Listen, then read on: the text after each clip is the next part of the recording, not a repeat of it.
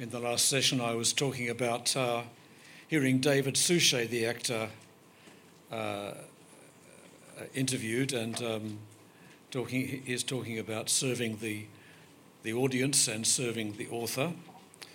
I also heard him talking about on another occasion his conversion. I wonder if you know the story of his conversion. David Suchet had tried different religions, and he thought he was acting in a play in Canada, and he thought he ought to try Christianity, which is a good idea.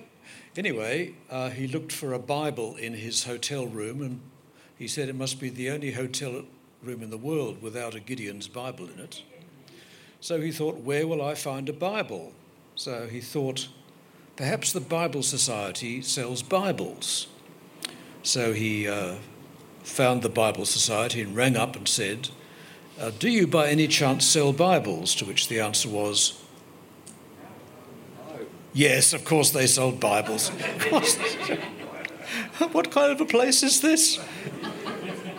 So he went and bought a Bible and started reading it. He decided to read Romans, and he said in acting school they'd been taught, when you read a letter, read it as if it's written to you personally. So he read Romans through as if it was written to him personally, and by the time he'd finished reading Romans, he was converted. Isn't that wonderful? Wonderful. And the other thing I remember from the first interview was he was asked what he liked doing best in the world. He said, having a cup of tea with my wife, which I think is a lovely reply. When you're a world-famous person. Yeah.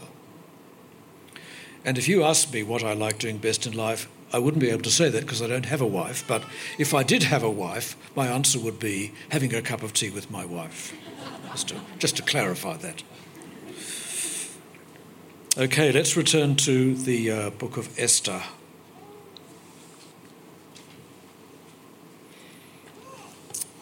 Beginning at chapter 3. After these things, King Ahasuerus promoted Haman the Agagite, the son of Hammedatha, and advanced him and set his throne above all the officials who were with him. And all the king's servants who were at the king's gate bowed down and paid homage to Haman, for the king had so commanded concerning him. But Mordecai did not bow down or pay homage. Then the king's servants who were at the king's gate said to Mordecai, why do you transgress the king's command? When they spoke to him day after day and he would not listen to them, they told Haman in order to see whether Mordecai's words would stand, for he had told them that he was a Jew. And when Haman saw that Mordecai did not bow down or pay homage to him, Haman was filled with fury. But he disdained to lay hands on Mordecai alone. So, as they had made known to him the people of Mordecai, Haman sought to destroy all the Jews, the people of Mordecai, throughout the whole kingdom of Ahasuerus.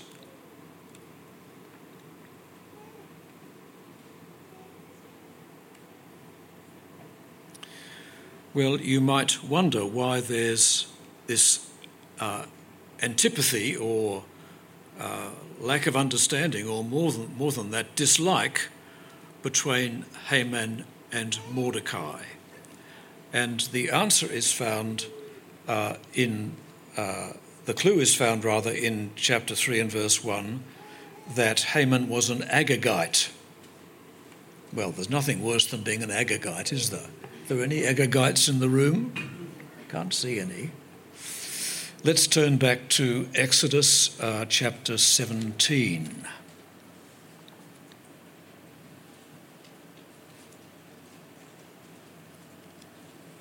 I'll read from verse 8. The people of Israel have escaped Egypt. They're on the way towards Mount Sinai.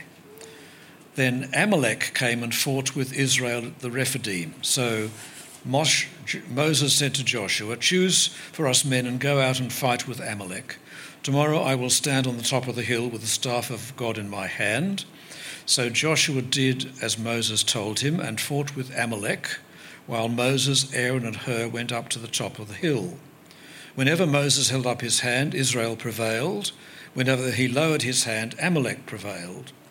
But Moses' hands grew weary, so they took a stone and put it under him, and he sat on it, while Aaron and Hur held up his hands, one on one side and one on the other side. So his hands were steady until the going down of the sun, and Joshua overwhelmed Amalek and his people with the sword.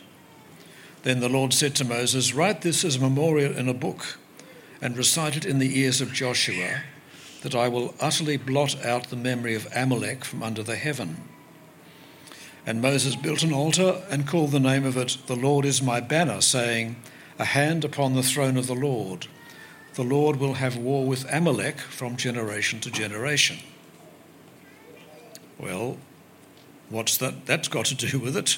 We also need to look at 1 Samuel chapter 7.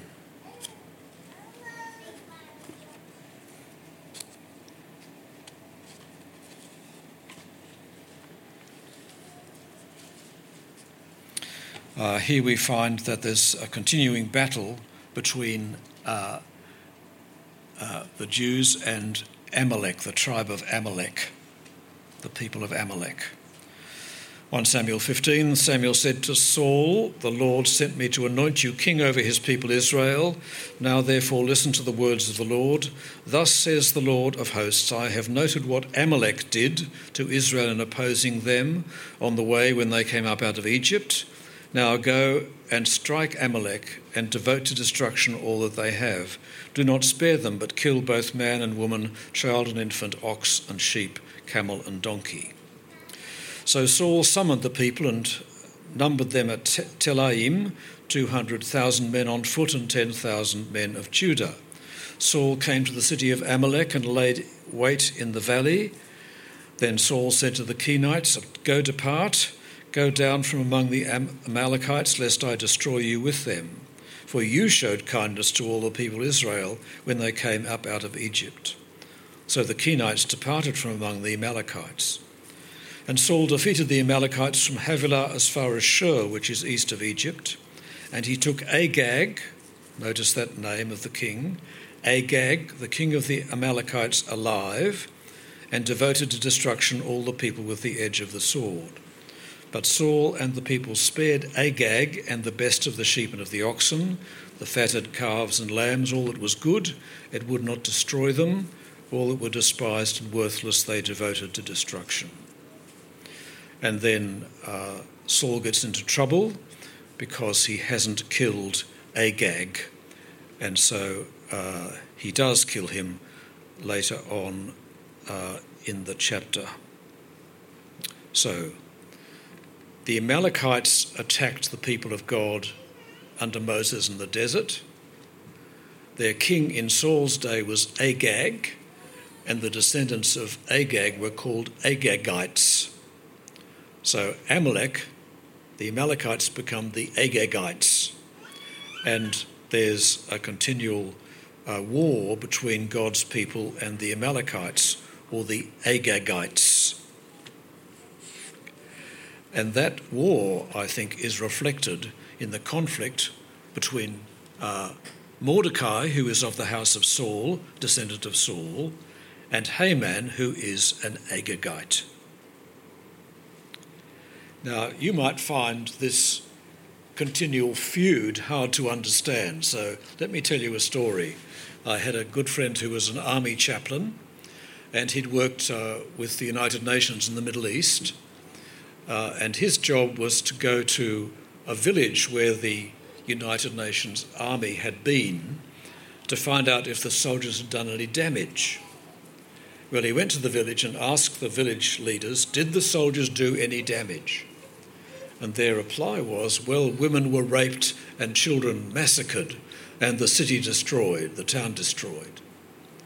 He discovered they weren't talking about the United Nations, but the soldiers of Alexander the Great in 325 BC.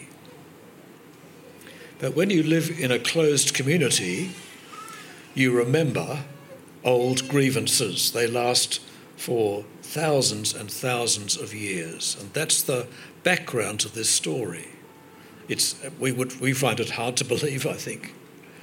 But there are many places in the world, aren't there, where battles between two people go on for thousands of years, in fact. That's still happening in our world today. Part of the reason for that Muslims don't like Christians is because of the Crusades in the 12th and 13th centuries. So people do remember these feuds. They go on for a long time. So Haman the Agagite, a descendant of Agag, the king of the Amalekites, and Mordecai the Jew, this ancient conflict and deep identity. So that's Haman. Mordecai, I think, it's really bizarre behaviour, isn't it? Because he told Esther not to tell people that she was a Jew. But here he is when Agag passes by, he won't bow down and pay homage. Now, we might think, well, perhaps he was afraid of idolatry, but no, that's not the point at all. In this society, bowing down to people and paying homage was just an ordinary part of life. It didn't indicate that you thought the person was a god. It was just the way in which you respected people, the way in which we don't do it nowadays, except when we write a letter of complaint and then end it with great respect, which usually means none at all. That's right. But the bizarre thing is that Mordecai does not bow down and pay homage, perhaps because he knows that Haman is an Agagite, an Amalekite, and he knows that he is a good Jew, shouldn't bow down to him because he's an enemy. But then, of course, he's exposing the fact that he is a Jew. Do you see that? The king, verse 3, the king's servants who at the king's gate said to Mordecai, "Why do you transgress the king's command?" And when they spoke to him day after day, he wouldn't listen to them. They told Haman in order to see whether Mordecai's words would stand, for he had told them he was a Jew. So he's told those people he's a Jew. Now Haman knows that Mordecai's a Jew. So, of course, he's angry with Mordecai because he won't respect him in public, and he's angry with Mordecai because he's a Jew. But then you see that Haman, the servant of King Ahasuerus, is as extravagant in his actions as the king has been. Verse 6 rather, he disdained to lay hands on Mordecai alone. So as they had made known to him the people of Mordecai, Haman sought to destroy all the Jews, the people of Mordecai, throughout the whole kingdom of Ahasuerus. Well, I would call that an overreaction, wouldn't you? Do you agree with that, an overreaction? Someone's offended you, you decide to kill all Mordecai's people throughout the whole kingdom of Ahasuerus. Now, just think for a moment. The Jews, where are they living at this time? The answer is in the kingdom of Persia. If they're in Jerusalem, they're in the kingdom of Persia. If they're anywhere in the Babylonian Empire, they're in the kingdom of Persia. If they've gone down to Egypt, they're in the kingdom of Persia. So what's at stake here is not just Mordecai and his family, extended family, it's all the Jews in the world are threatened with death. And what happens if all the Jews in the world die?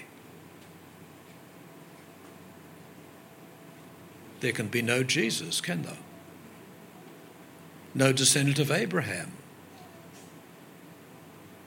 No king after a descendant of King David. There can be no Messiah, no Christ. No future for the world if all the Jews in the world are destroyed by Haman's plan. So we're used to thinking about genocide. We see many examples of it in the world today and in human history. In the 20th century, 1.5 million Armenians were killed in Turkey, 6 million Jews and 5 million others by Nazis. In Rwanda, we had the Tutsi and Hutus massacre. We've never had more refugees, 41 million refugees and 12 million stateless people in the world today, many fleeing from political persecution. So you might think this is an extravagant story, but actually, in the light of the history of the world, it isn't an extravagant story. It's quite a believable story, particularly as the Persian Empire was an extremely well-managed empire. They could get a message from the capital to the farthest extent of the empire in 5 days. They had such a good system of horses and proper roads and things like that. They didn't have traffic jams like we have, because the king's messengers had priority. So they were a very, very efficient empire. And Haman is the most powerful person in the empire under the king Ahasuerus. And so he decides to kill all the Jews in the empire. Well, he's also a superstitious man, so we find that he cast lots, that is, throws dice, to find out when would be the best time to kill the Jews. So in the first month of the year, the month of Nisan, which was in the 12th year of King Ahasuerus, they cast pur, that is, they cast lots, before Haman day after day. They cast it month after month till the 12th month, which is the month of Adar. So they found that the best time, superstitious time, to kill off the Jews was 12 months' time, not immediately, but 12 months' time. And this is one of the extraordinary coincidences of the book. So Haman then goes to the king. There's a certain people scattered abroad, dispersed among the peoples in all the provinces of your kingdom. Their laws are different from those of every other people. They do not keep the king's laws, so it's not to the king's profit to tolerate them. Please notice the only law which has been disobeyed is that Mordecai hasn't bowed down to Haman, but Haman expands it to say, well, they don't keep your laws anywhere. And Ahasuerus, being a foolish king, doesn't check up, believes Haman. So, verse 9, if it please the king, let it be decreed that they be destroyed, and I will pay 10,000 talents of silver into the hands of those who have charge of the king's business, that they may put it in the king's treasury. So, what does he do? He bribes King Ahasuerus to get what he wants. It's so corrupt, isn't it? So the king, what a weak king he is, pathetic, took his signet ring from his hand, gave it to Haman the Agagite, the son of Hammedatha, the enemy of the Jews. And the king said to Haman, the money is given you, the people also, to do with them as it seems good to you. That's actually a polite way of saying, I'll take the money, you take the Jews. So the massive civil service gets into action. Then the king's scribes were summoned on the 13th day of the first month. Remember, the planned massacre is the 12th month. An edict according to all that Haman commanded was written to the king's satraps, to the governors over all the provinces, that includes the province of Judah, where Jerusalem is, and to the officials over all the peoples, to every province in its own script and every people in its own language. It was written in the name of King Ahasuerus and sealed with the king's signet ring. Letters were sent by couriers to all the king's provinces with instructions to destroy, to kill, to annihilate all Jews, young and old, women and children, in one day, the 13th day of the 12th month, which is the month of Adar, and to plunder their goods. So they really are inciting a massive attack on the Jews with the enticement of getting their goods. So even if somebody thought, well, I don't dislike the Jews, I won't bother killing them, the promise was you'll get their goods. So the whole thing is corrupt, isn't it? The courier's the copy of the document must be issued as a decree in every province by proclamation to all the peoples to be ready for that day. Now, the wicked thing is that what Haman organised, now listen carefully to this, was not that the army would go and kill people, but that ordinary people would kill their neighbours. So he was bringing about a fatal dislocation within the empire where your neighbour was your enemy if you were a Jew. And you might notice that totalitarian regimes in the 20th century followed the same pattern, where you can be betrayed by a neighbour. And that's a dreadful thing to do to a society, isn't it? Because if you're betrayed by a neighbour, then your family will never forgive the neighbour. You build up a kind of internal conflict and mutual suspicion within the empire. It was a wicked thing to do. And it causes so much social damage to build this kind of enmity and hatred within a kingdom or an empire. Well, the couriers went out hurriedly by order of the king. The decree was issued in Susa, the citadel, and king and the Haman sat down to drink. The city of Susa was thrown into confusion. Well, let me say again, the massacre of all the Jews in the world would mean that there would be no Jesus.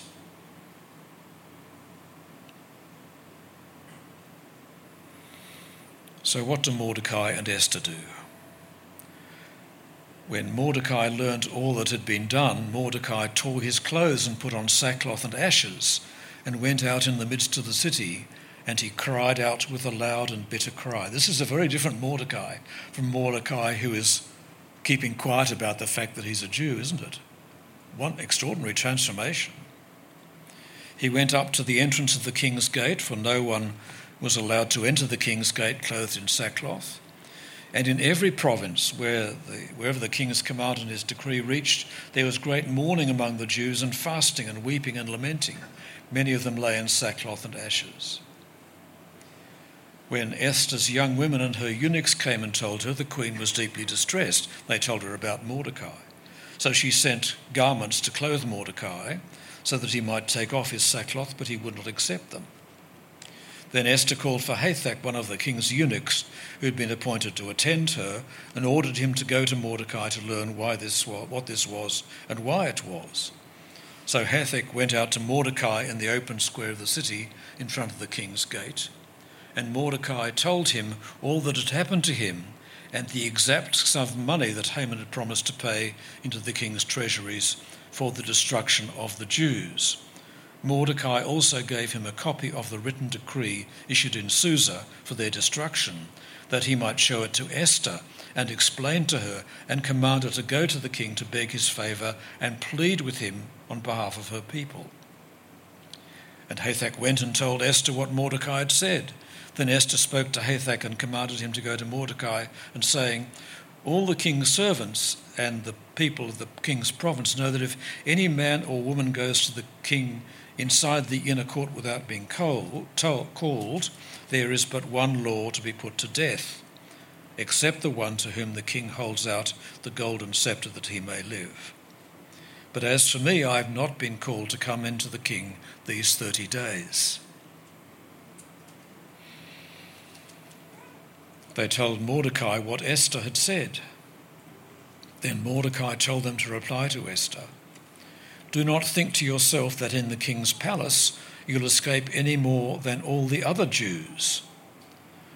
And then the extraordinary statement of faith, if you keep silent at this time, relief and deliverance will rise for the Jews from another place, but you and your father's house will perish. Extraordinary statement of faith, isn't it, Mordecai had, that God would somehow rescue his people. But here's the challenge to Esther. And who knows whether you've not come to the kingdom for such a time as this? Well, I think those are most moving words, aren't they? He's saying, do you not think that God has placed you where you are in order to serve him at this very time?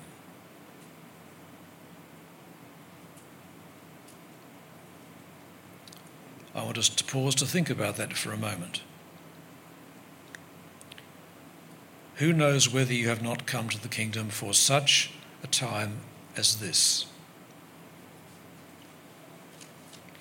Does this mean that really important people are placed strategically by God and unimportant people aren't placed strategically by God? No. The Bible makes it very clear that God places all of us strategically for special opportunities and special times to do something which you alone can do, which I alone can do. We have to think of our lives from God's perspective. From God's perspective, he's placed each of us where he wants us to be, with people he wants us to know, with jobs he wants us to do, with prayers he wants us to pray, with relationships he wants us to develop and build, with good works he wants us to do. Every believer is placed strategically by God in his world. So please don't think, well, the Bible's message is important people are placed strategically. No, every believer is an important person, or every believer is placed strategically by God. So where you are, the place you live, is not an accident. It's part of God's plan. And God's placed you there for a good purpose. So please see that this changes the way we think about our lives. We might think that, in our younger years, if I can put it this way, we had great opportunities to do things, but now we're older, we don't. Well, that's not the case, actually. Whatever age we are, God places us where we are strategically. Or you might think you're too young to make a significant impact on the world. That's not true either. God's placed you where you are, however young you are, or however ill you are, or however weak you are, or whatever, because he has a good purpose. So my stepmother was 92 years old in her aged care facility, very weak. She said to me, "Why is God keeping me alive?" She could see no purpose in her life. I said, well, I knew one of the nurses at the place, and I said, I know that you remember everybody's name, all the staff and all the other patients, and you always thank the staff for what they do, and you always inquire about their welfare. Now, my stepmother had done that all her life. That's just the way she lived. She was still, though very weak and bedridden, still interested in people enough to ask, to remember their names, how wonderful, to thank the staff for every kindness, and to inquire about people's welfare. So I said, you're being a blessing to people. That's why God is keeping you alive. So I really want you to go away from this weekend thinking that you're not irrelevant to God's plan. You are crucial to God's plan for this world. So the life you lead and the good things you do and the prayers you pray and the conversations you have and the way you treat people and the kind of life you lead, all of these things are really important in God's plan. I've been encouraging people recently to memorize Bible verses because I discover that isn't so much the practice nowadays. But actually, this is a great verse to remember. And who knows whether you have not come to the kingdom for such a time as this? What a great verse to remind you, and you can use it to remind others, that you might think you're in a kind of holding pattern, or you're past your use-by date, or you have no opportunities, but boy, God's placed you just where you are with a good purpose in mind, whoever you are. That makes life much more exciting, doesn't it? Far more significant.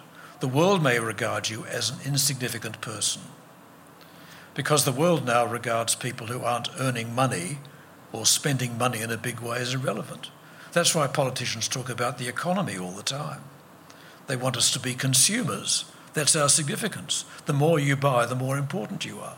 The more money you earn, the more you spend, the more important you are. So therefore, the poorer you are, the more irrelevant you are. And the less money you spend, the more irrelevant you are. But that's not God's way of thinking. Or the world says that, the really important people are the beautiful people. And I often think that when I look in the mirror in the morning, I think, oh, yeah, sure, I'm really important. That's some beauty there, yeah. Then I wipe the mirror a bit and discover it isn't the case. But that's what our world thinks. But actually, everybody's important to God. And every believer, everyone who trusts in Jesus is important to God and part of God's great gospel strategy for this world.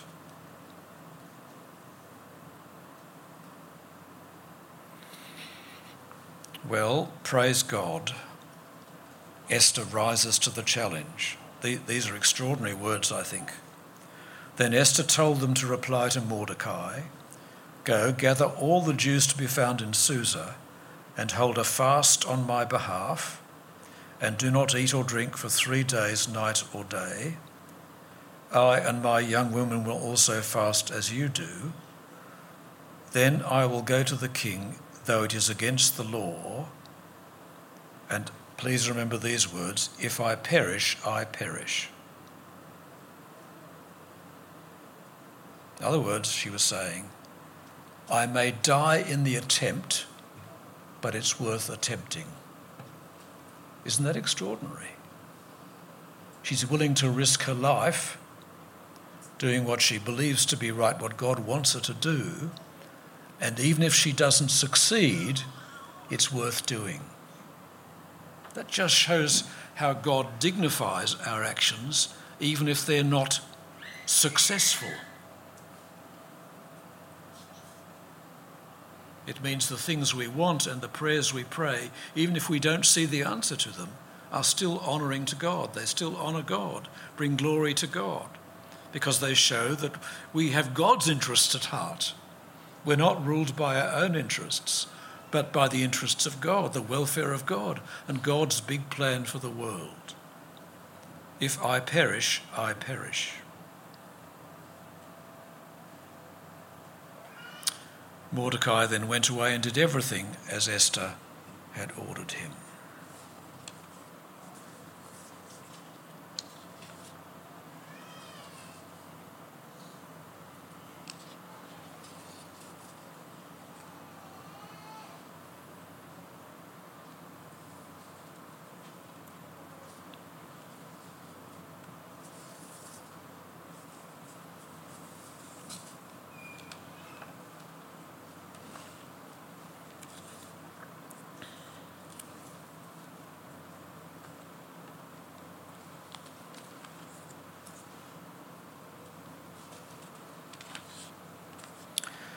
Again and again in the history of Christian missions, we find the first generation of missionaries have worked hard and have sacrificed their lives with little result. But 50 years later, the gospel has borne fruit where they have lived and died. I heard recently of the first missionary to Bali. He was a Dutch Reformed missionary. When he went there, he only managed to make one convert. And later on, the man he converted became very angry with him and killed him. And then the man himself was hanged for murder. So that doesn't look, not a very impressive record to send home to the Missionary Society or the supporters, is it? I converted one person and they killed me. Not the best kind of advertisement. But of course, when later missionaries went, then there were many people converted to Christ.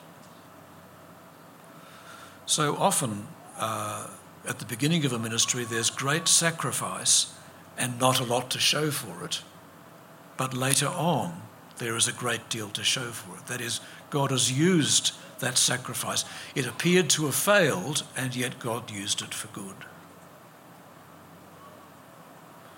So even sacrifices which don't seem to produce any results are worth doing if we do them out of love for God and love for his people and love for his gospel.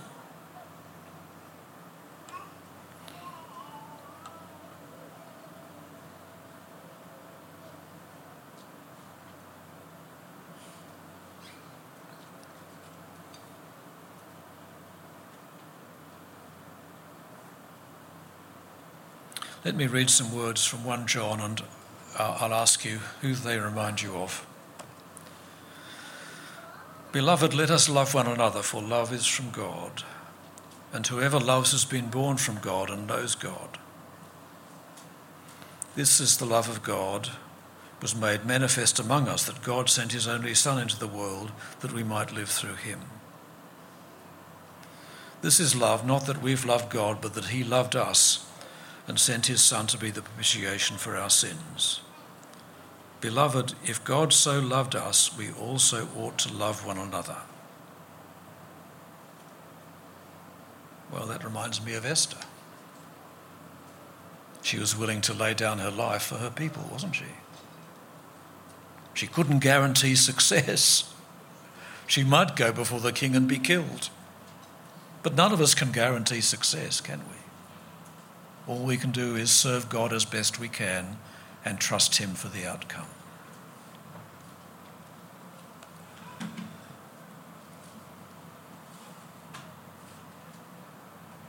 And of course, in the bigger Bible story, Jesus, the Son of God, said, if you like, in the words of Esther, if I perish, I perish. In fact, I will perish. I lay down my life for the sheep, that I might take it again.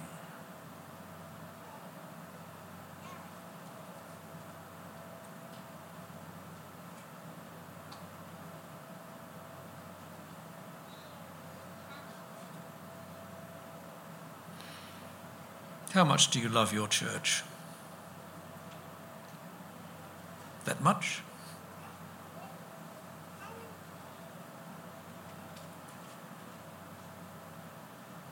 Enough to sacrifice your life for your church? I can't imagine you'd need to do it, but that's the question, isn't it?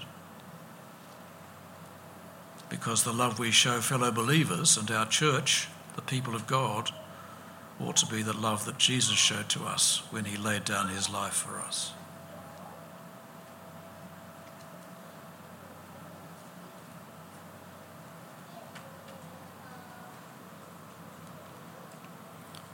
Who knows if you've come to the kingdom for such a time as this? If I perish, I perish.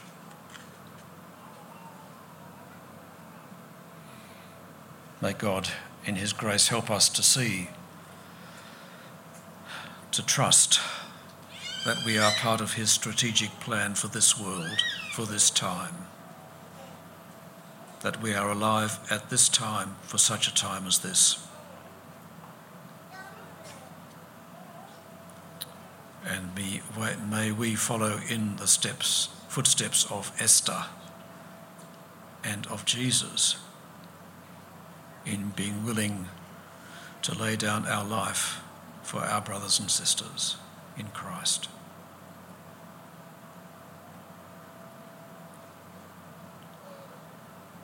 In his name we pray. Amen.